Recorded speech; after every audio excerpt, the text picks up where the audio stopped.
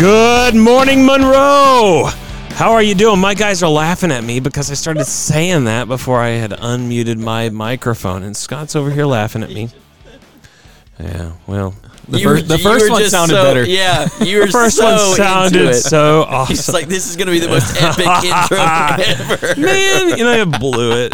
So, whatever. Whoops. Yeah. Okay, that's embarrassing. All right, let's moving on.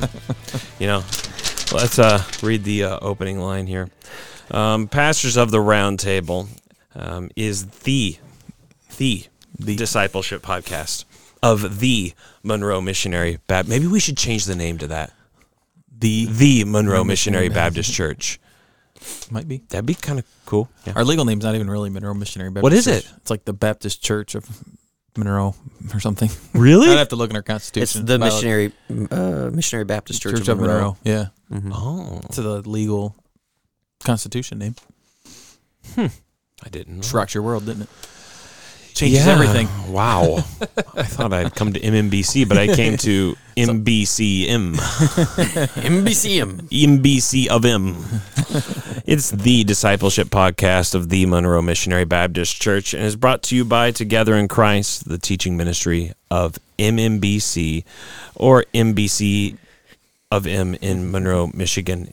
Together we encourage thoughtful discussion about the Christian faith and connect you to the people and the ministries of MMBC. Scott Slater, Tim Icoangeli, I'm Spencer Snow.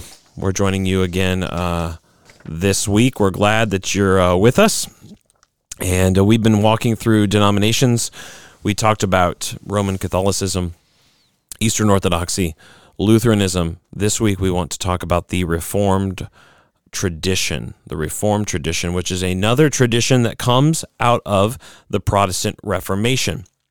It's really one of two, or I guess you maybe want to say three major streams that kind of come out of the Reformation. You have the Catholics, obviously, but then you've got Lutheranism, the Reformed tradition, and then I suppose you could throw in what people might call the Radical Reformation, or the which includes something like the Anabaptist, or what are today known as Mennonites, and peoples like that.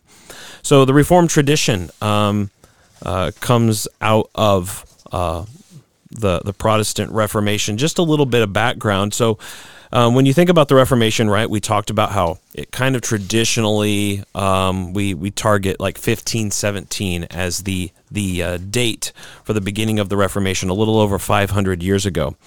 And Martin Luther, of course, was involved in the Reformation in modern-day Germany, but then also other Christians agreed with him about certain basic things about salvation, or about the fact that Scripture alone is the final authority. No longer do we need to look to the Pope or tradition for what we're to believe, but Scripture alone is sufficient and inspired and able to give us that guidance that we need. It's the final judge. But then there were other Christians like that who agreed with Luther, but then who also would later on break with the Lutherans and Luther and his followers on certain issues. So they agreed on many things, but disagreed about certain things. So, for instance, the Lord's Supper is something that the Reformed and the Lutherans broke fellowship over. How is Christ present in the supper? The Lutherans still say that in the bread and in the cup, Jesus is physically present in, with, and under the bread and the cup. The Reformed would say, no, there is a spiritual presence there. Jesus is there, but he's not there in his body and in his blood. His body is in heaven. It can only be in one place at one time.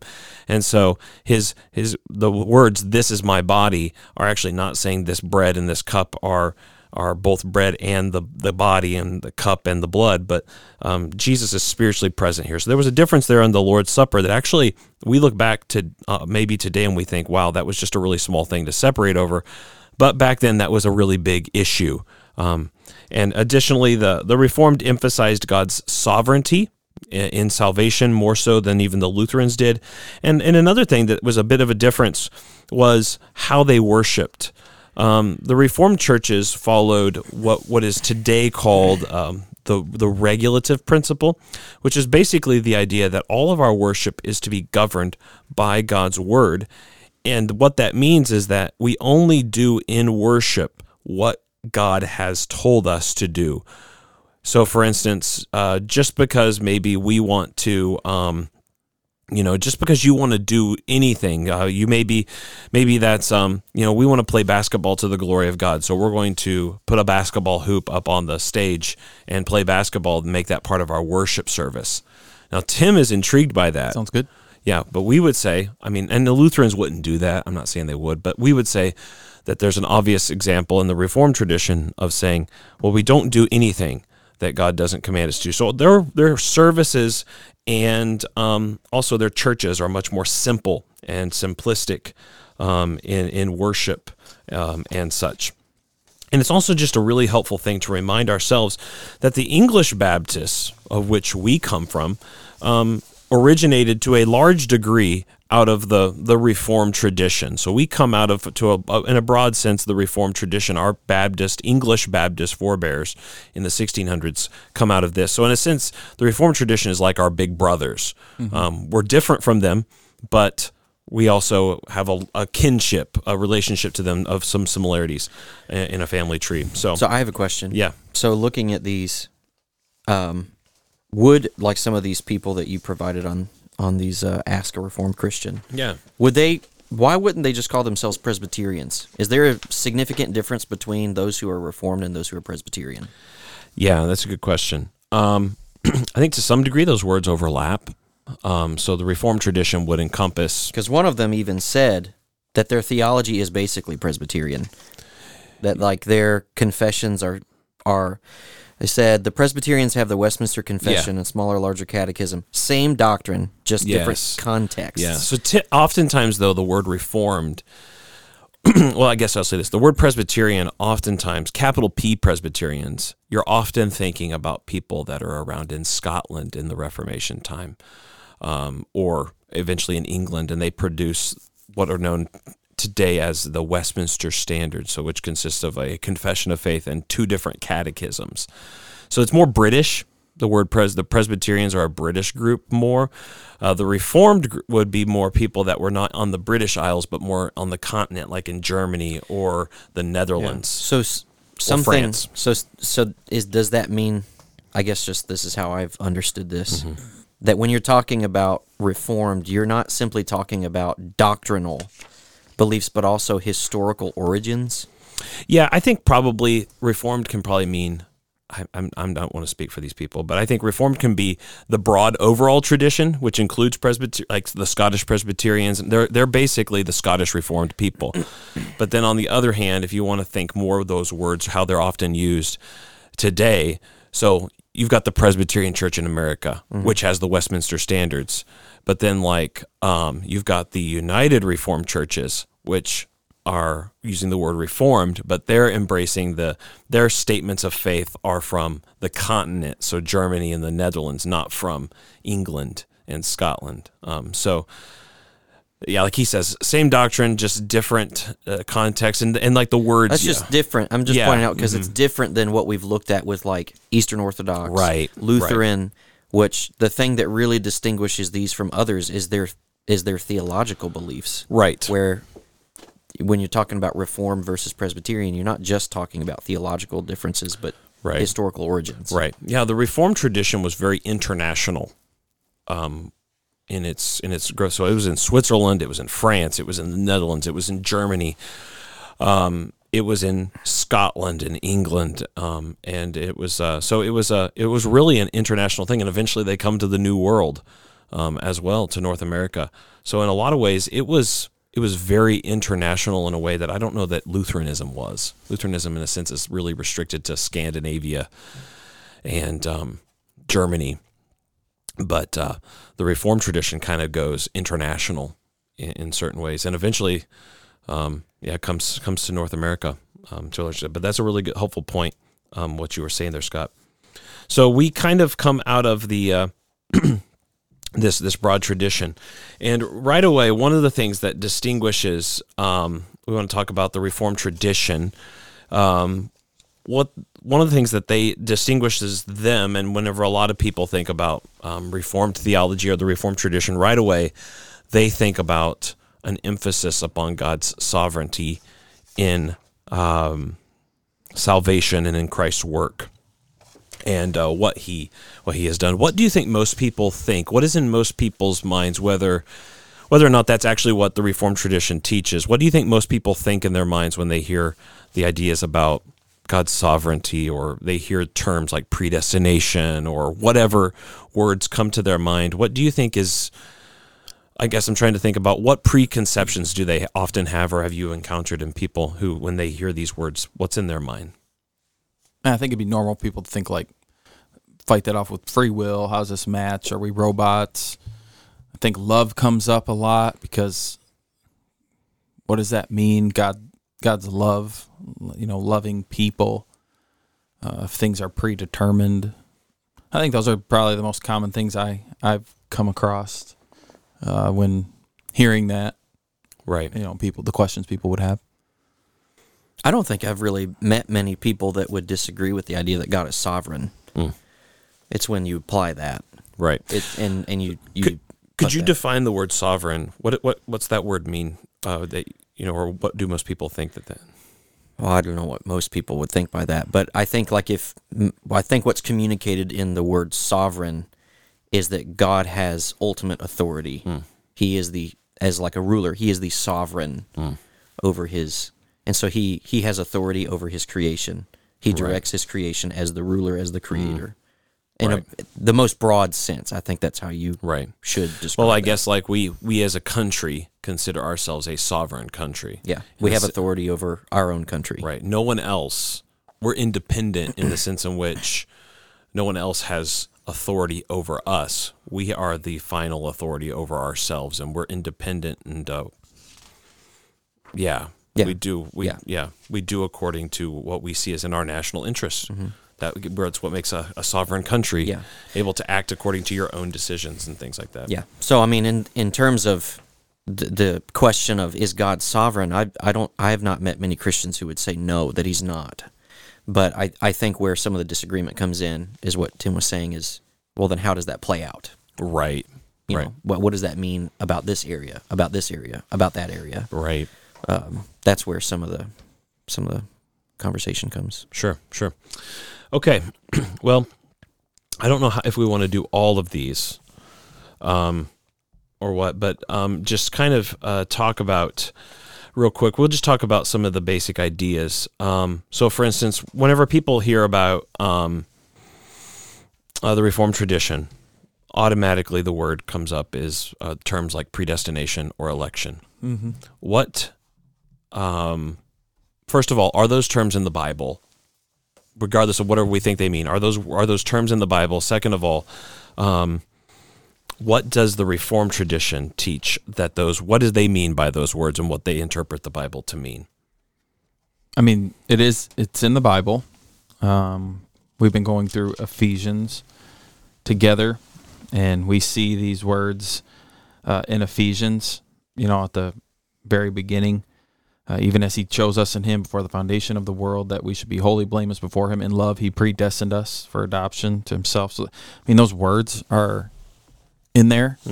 So you can't deny that, which is sad that some people do, right? They want to push back as soon as they hear it. And it's like, well, we got to define it. Define what it means there. And so the Bible clearly speaks to these terms. And no matter where people stand on this theological fence of like the Reformed tradition, what would you say is the pushback? What would you? Well, I think probably again, say like Arminian. Yeah, I mean that would actually be the Arminians came out of the Reformed tradition, but rejected much of what the Reformed tradition taught about these issues. So a good faithful Arminian would say, yeah, there's election and predestination. Right. They would say that too. It's just there's a different definition then. And correct. So those words shouldn't scare people, or like those words shouldn't be offensive. Right.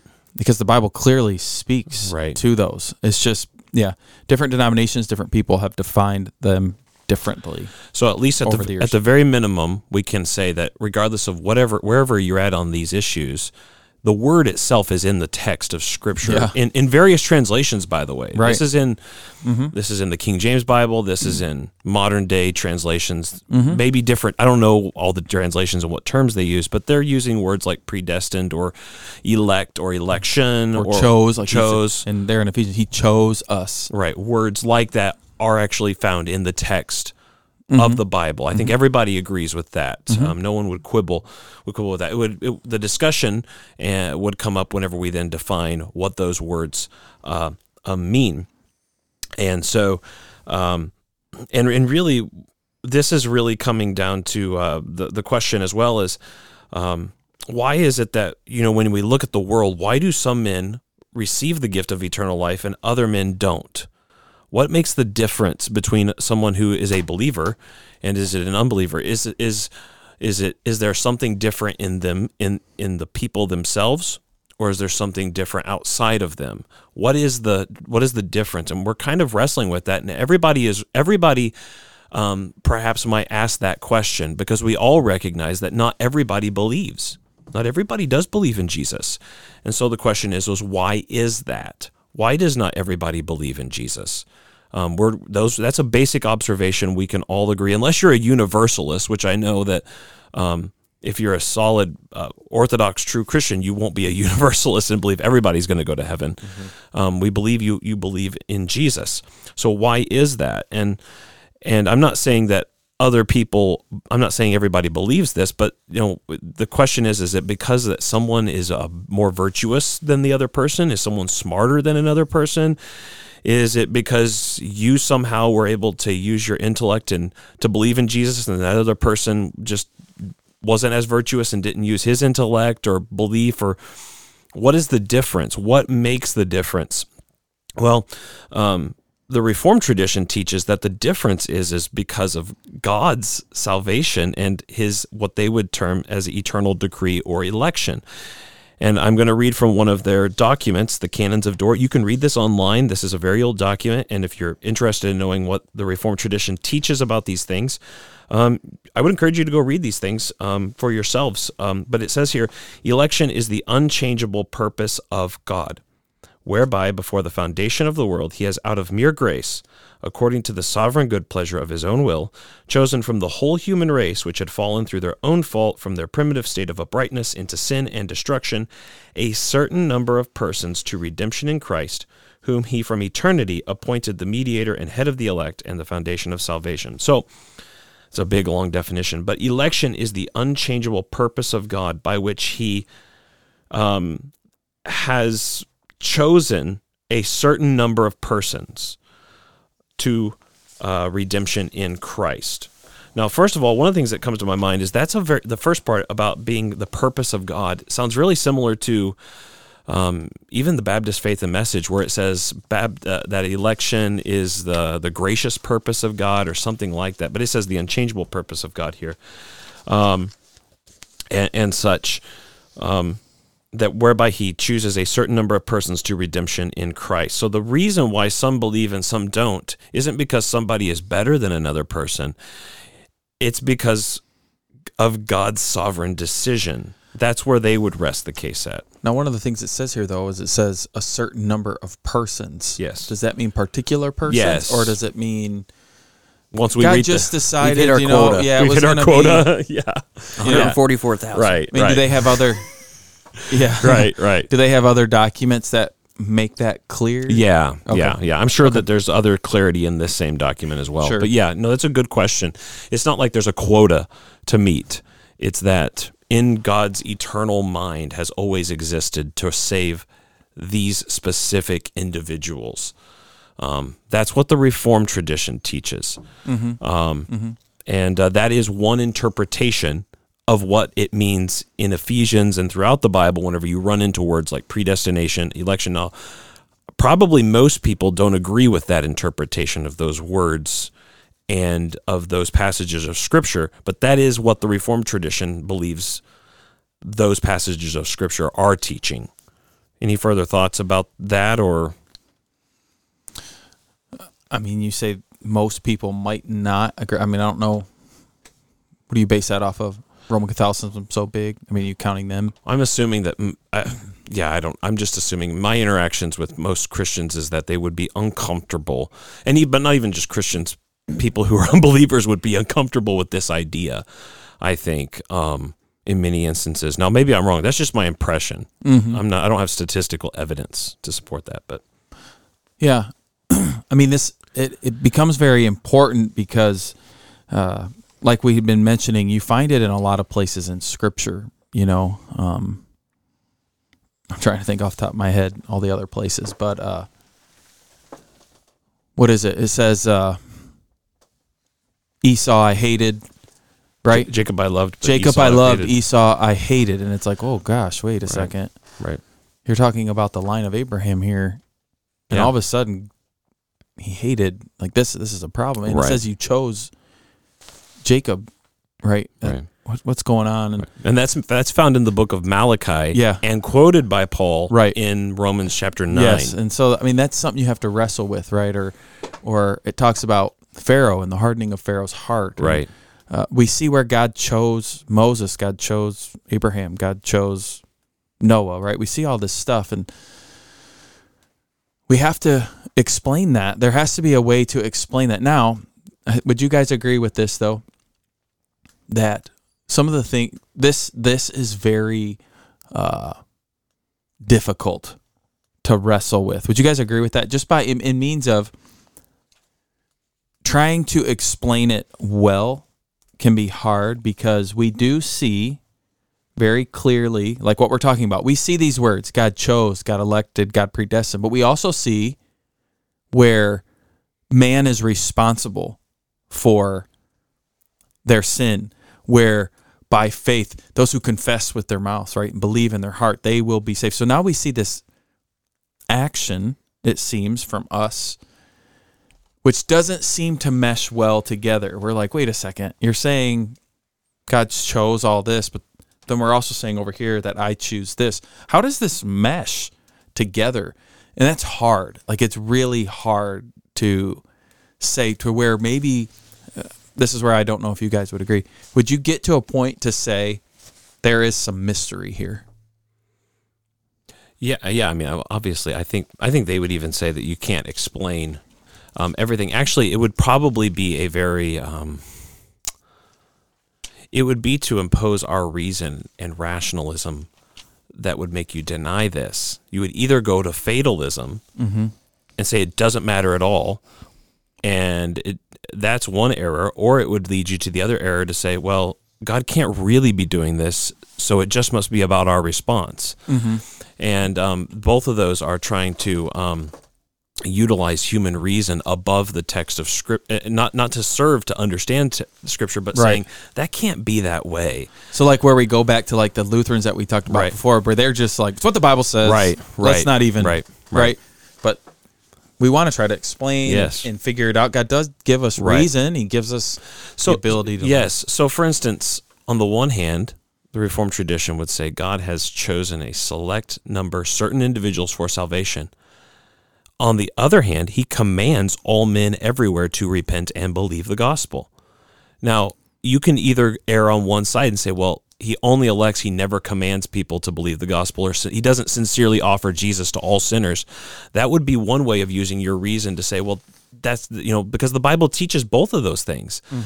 Or you can use your reason to impose above Scripture and say, well, no, it can't be predestination and election, so it has to only be about the fact that we're all to believe, and that's just whatever we can muster out of ourselves. And I think that's, again, where we're trying. The Reformed tradition, ironically, I think, in many ways, and maybe here we're showing, my cards a little bit, but I think it actually tries to be very balanced in both responsibility. All men are, and notice, by the way it's phrased, all men are already guilty. It's not like God is making some people sin. He's not making people sin. And he's also not, he also commands the gospel to be proclaimed to all nations. He commands the gospel to be, the commands to believe and repent. And people who don't believe and repent will be held accountable for the fact that they did not believe and repent whenever they had the opportunity to. That will actually increase their guilt. So I think that there's actually a quite balanced perspective here, and it's only whenever we want to choose one or the other that we actually, we fall off the horse on one side or the other. I think there are aspects of it that, Tim, you were asking, like if it's difficult to explain. I think it is. I think it's difficult for anybody to explain, no matter what side of the issue you land on, whether you would find yourself kind of in line with the Reformed thinking in this or not, because you even pointed out a couple of passages that seem to state pretty clearly like what they're talking about God's action being in this. And so if someone doesn't line up with that kind of thinking, well, I mean, yeah, they've got a challenge ahead of them too of, well, how do I understand these passages of Scripture? How do I explain these without trying to import a foreign meaning to them than what the author had? And so wherever you land on the issue, it's going to be a challenge, I think, to try to be faithful to what we've talked about on other podcasts about our dedication to Scripture alone as our authority. And so any attempt, I think, to try to explain what we think is going to be a challenge. That's not to say we shouldn't do it. But yeah, either side is going to have challenges because there are passages that we either or has to reckon with. Yeah, so I think of like 1 Timothy 2:4 that says, God desires for all men to be saved, right? We have something like that, which would be like, see, God wants everybody to be saved. So would you come? Would you come and be saved? There's this free will action, it sounds like, in there. God desires all come to be saved. But then we read something like John 6, where Jesus would say something along the lines of, my Father must give me those who are his, and those who come, I will accept, because I don't push away anything that my Father has chosen, right? I mean, that's what we see in John 6. And so then we have like, well, man, Jesus is saying that the Father is the one who sends people to him. But then over here, it sounds like this, like, well, how do we match this together? And now I think the three of us would have a way that we would say that and meld it together. But I just bring that up to point out, like, you have to wrestle with these things to really study the Word of God. Right. You can't just deny it. You can't just say, well, I don't care. No, you got to. You have to care to really to be able to talk well about this and have an answer for this, because they are fair questions. If you're talking to somebody who's not a believer and they have these questions that are honestly fair, it's a fair thing to ask, right? Like if you went and said, God desires all men to be saved, and the person's like, well, what about what Jesus said here, that the Father must choose, who is coming to him? You can't just sit there and look at them with a blank stare and say, don't worry about that. Right. You have to then have a response to that, and a fair biblical response to that. And so I'm just trying to bring out the point that it's necessary to study these, to have answers, and yourself to really think through them. It was a nice world that I lived in for many years in the church where I didn't have to think about these things. It's a beautiful state of ignorance, right? Then all of a sudden I started getting older and I started asking questions myself, like, wait a second, what about this? And what about this? Or things started to come up to where it was like, I have to be able to answer these questions and to pray through, what does election mean? What does predestination mean? What does calling for all men to be saved? What does that mean? Right? I think that has to be wrestled with, and it's fair that these guys, these people, a long time ago, were wrestling with these things. And you may not agree with the answers they gave, but at least they gave an answer for you to disagree with, or to agree with. Right? Yeah. One last text before we move on from this about some other distinctives, but a verse that comes to my mind about how these things were paired, even in Jesus' own ministry, is Matthew chapter 11. Jesus at that time declared, chapter 11, verse 25, I thank you, Father, Lord of heaven and earth, that you have hidden these things from the wise and understanding and revealed them to little children. So the Father has done two things. He has hidden the gospel truths to some people, and he's revealed them to other people. And he says, yes, Father, for such was your gracious will. And then he says, all things have been handed over to me by my Father, and no one knows the Son except the Father, and no one knows the Father except the Son, and anyone to whom the Son chooses to reveal him. Those are verses that are emphasizing God's sovereignty. The very next verse, come to me, all who labor and are heavy laden, and I will give you rest. Take my yoke upon you and learn from me, for I am gentle and lowly in heart, and you will find rest for your souls, for my yoke is easy and my burden is light. So Jesus has no problem pairing these truths, whatever it is, together. Yeah. He says this, and we would think, well, you can't say verse 28 after that. Right. But he does. He does. He does. And so I just think that that's where you have to wrestle with both those aspects that Jesus, as you pointed out, and the Bible is littered with these things being side by side, I think. And so you have to at least come to some kind of a decision about what you think the Bible teaches about these things. So on and on. There's this theme of sovereignty runs through the Reformed tradition. Now, one thing that most Baptists, I think, at least all of us as Southern Baptists, I can't believe I use the word all of us as Southern Baptists. I'm so proud of you, Spencer. Wow. All of us Baptists in Southern Michigan. Southeastern Michigan. But one of the things that we would all agree upon that they taught was the fact that no matter if you're a true believer in Jesus Christ, you will ultimately, God will preserve you to the end. And all of us, all Southern Baptists, everybody would agree with that, unless you're a free will Baptist or something like that would believe that you could fall away from salvation. We would agree with them in this aspect that true believers ultimately are held fast by God, who holds them fast throughout their lives. Yeah, we could talk about covenant theology, which I don't know that we will want to do that. Let's talk real quick as we wrap up here, though, about worship.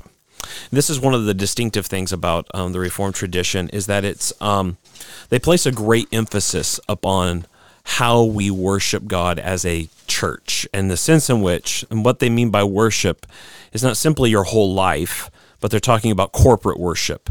And there's an emphasis upon our worship being governed by Scripture and such like this. So one of the things they say in one of their statements, the Westminster Confession of Faith, they say the acceptable way of worshiping the true God is instituted by Himself, and so limited by His own revealed will that He may not be worshipped according to the imaginations and devices of men, or the suggestions of Satan, under any visible representation, or any other way not prescribed in the Holy Scripture. Now, right away, the Reformed are saying there are unacceptable ways to worship God. Now, Scott, this again goes back to your sermon you talked about, that good intentions aren't everything. It's good to have good intentions, but that's not... It's possible to still sin and break God's word with the best of intentions.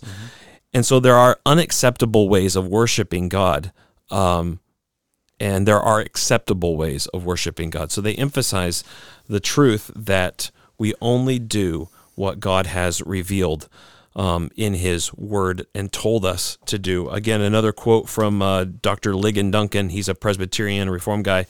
He says this: the regulative principle, which is the principle that they use as a stating this basic idea of how we're to worship God, is simply the assertion that we must worship God in the way that He has revealed Himself and the way He has commanded us to worship Him in His Word.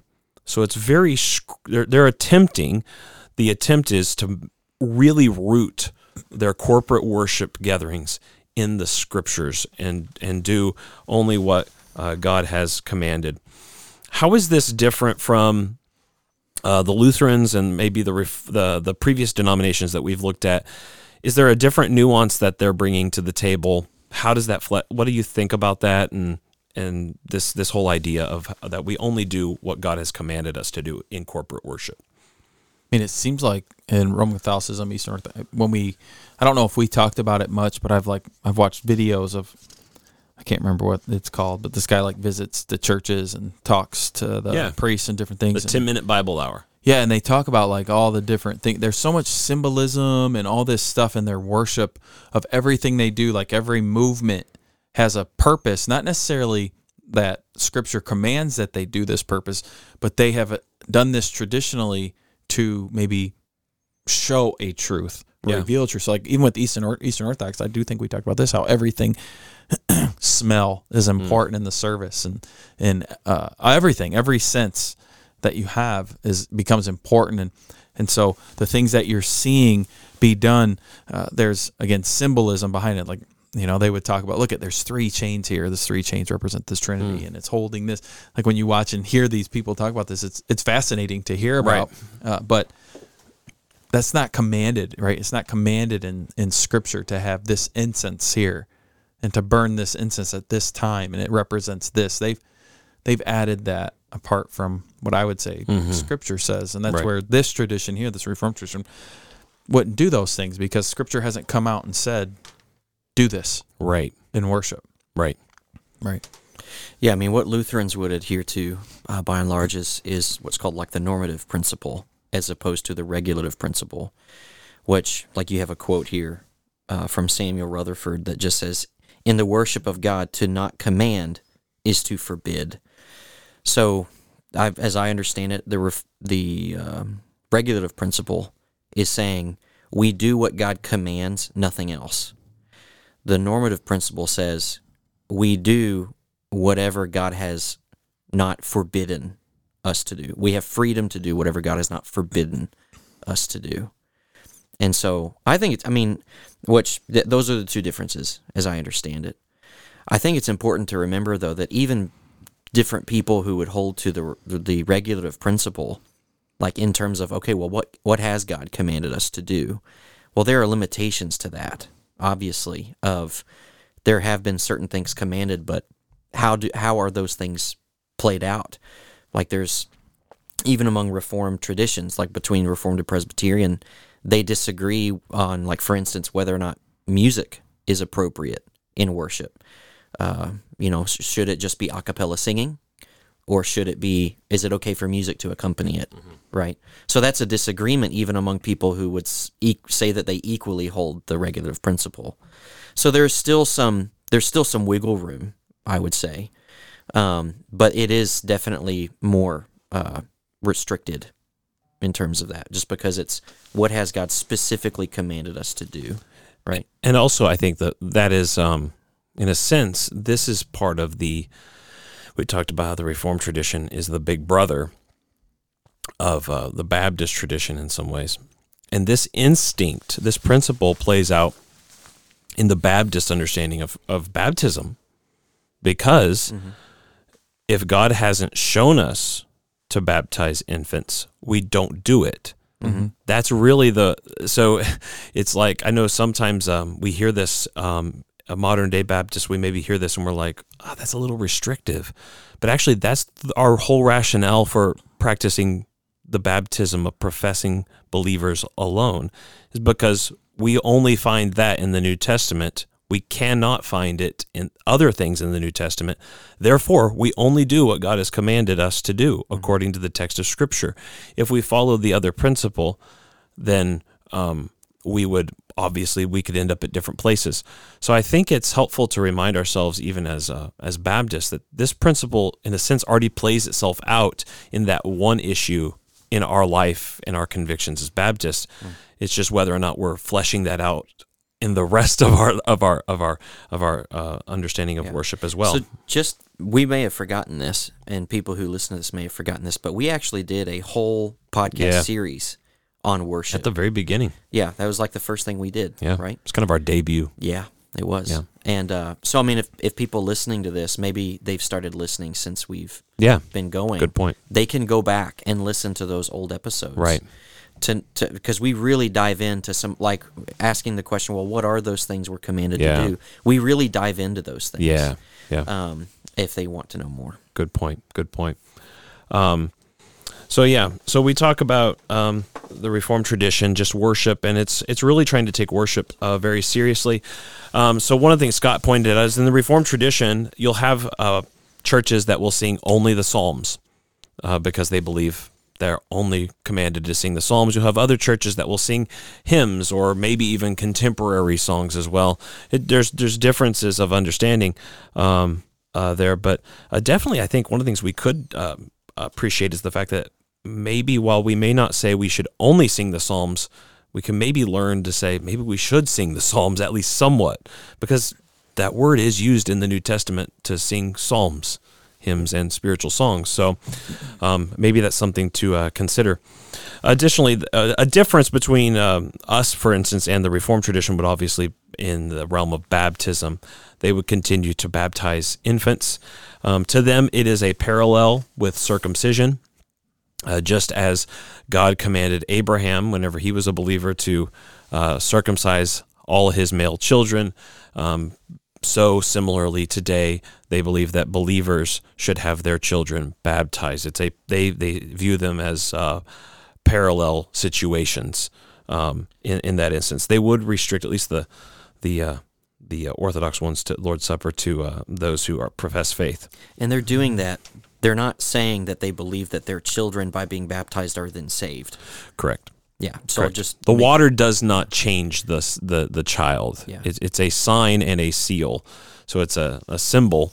It is a special thing. But yeah, good point, Scott. It's different from Roman Catholicism and Lutheranism in that sense. And us. Yeah. Well, I we mean, believe that baptism's only, as a Baptist church, we believe baptism is only appropriate for someone who is saved. right, but we would agree with them in that it doesn't create faith. They would say, Yes. it doesn't. The water doesn't magically. Yeah. It's not like it's spooky water all of a sudden. Yeah. So those are just some basic things about the Reformed tradition in general. And if you want to learn more about them, there's differences as well. There were Presbyterians or the Reformed, or even in New England, we think about Thanksgiving coming up, the Pilgrims, they would fall under this tradition as Congregationalists and such. So anyway, just kind of some interesting things to think about, especially as we think about them and our relationship to them as Baptist and such like that. So anyway, anything else you want to add before we wrap up? Not really. Okay. All right.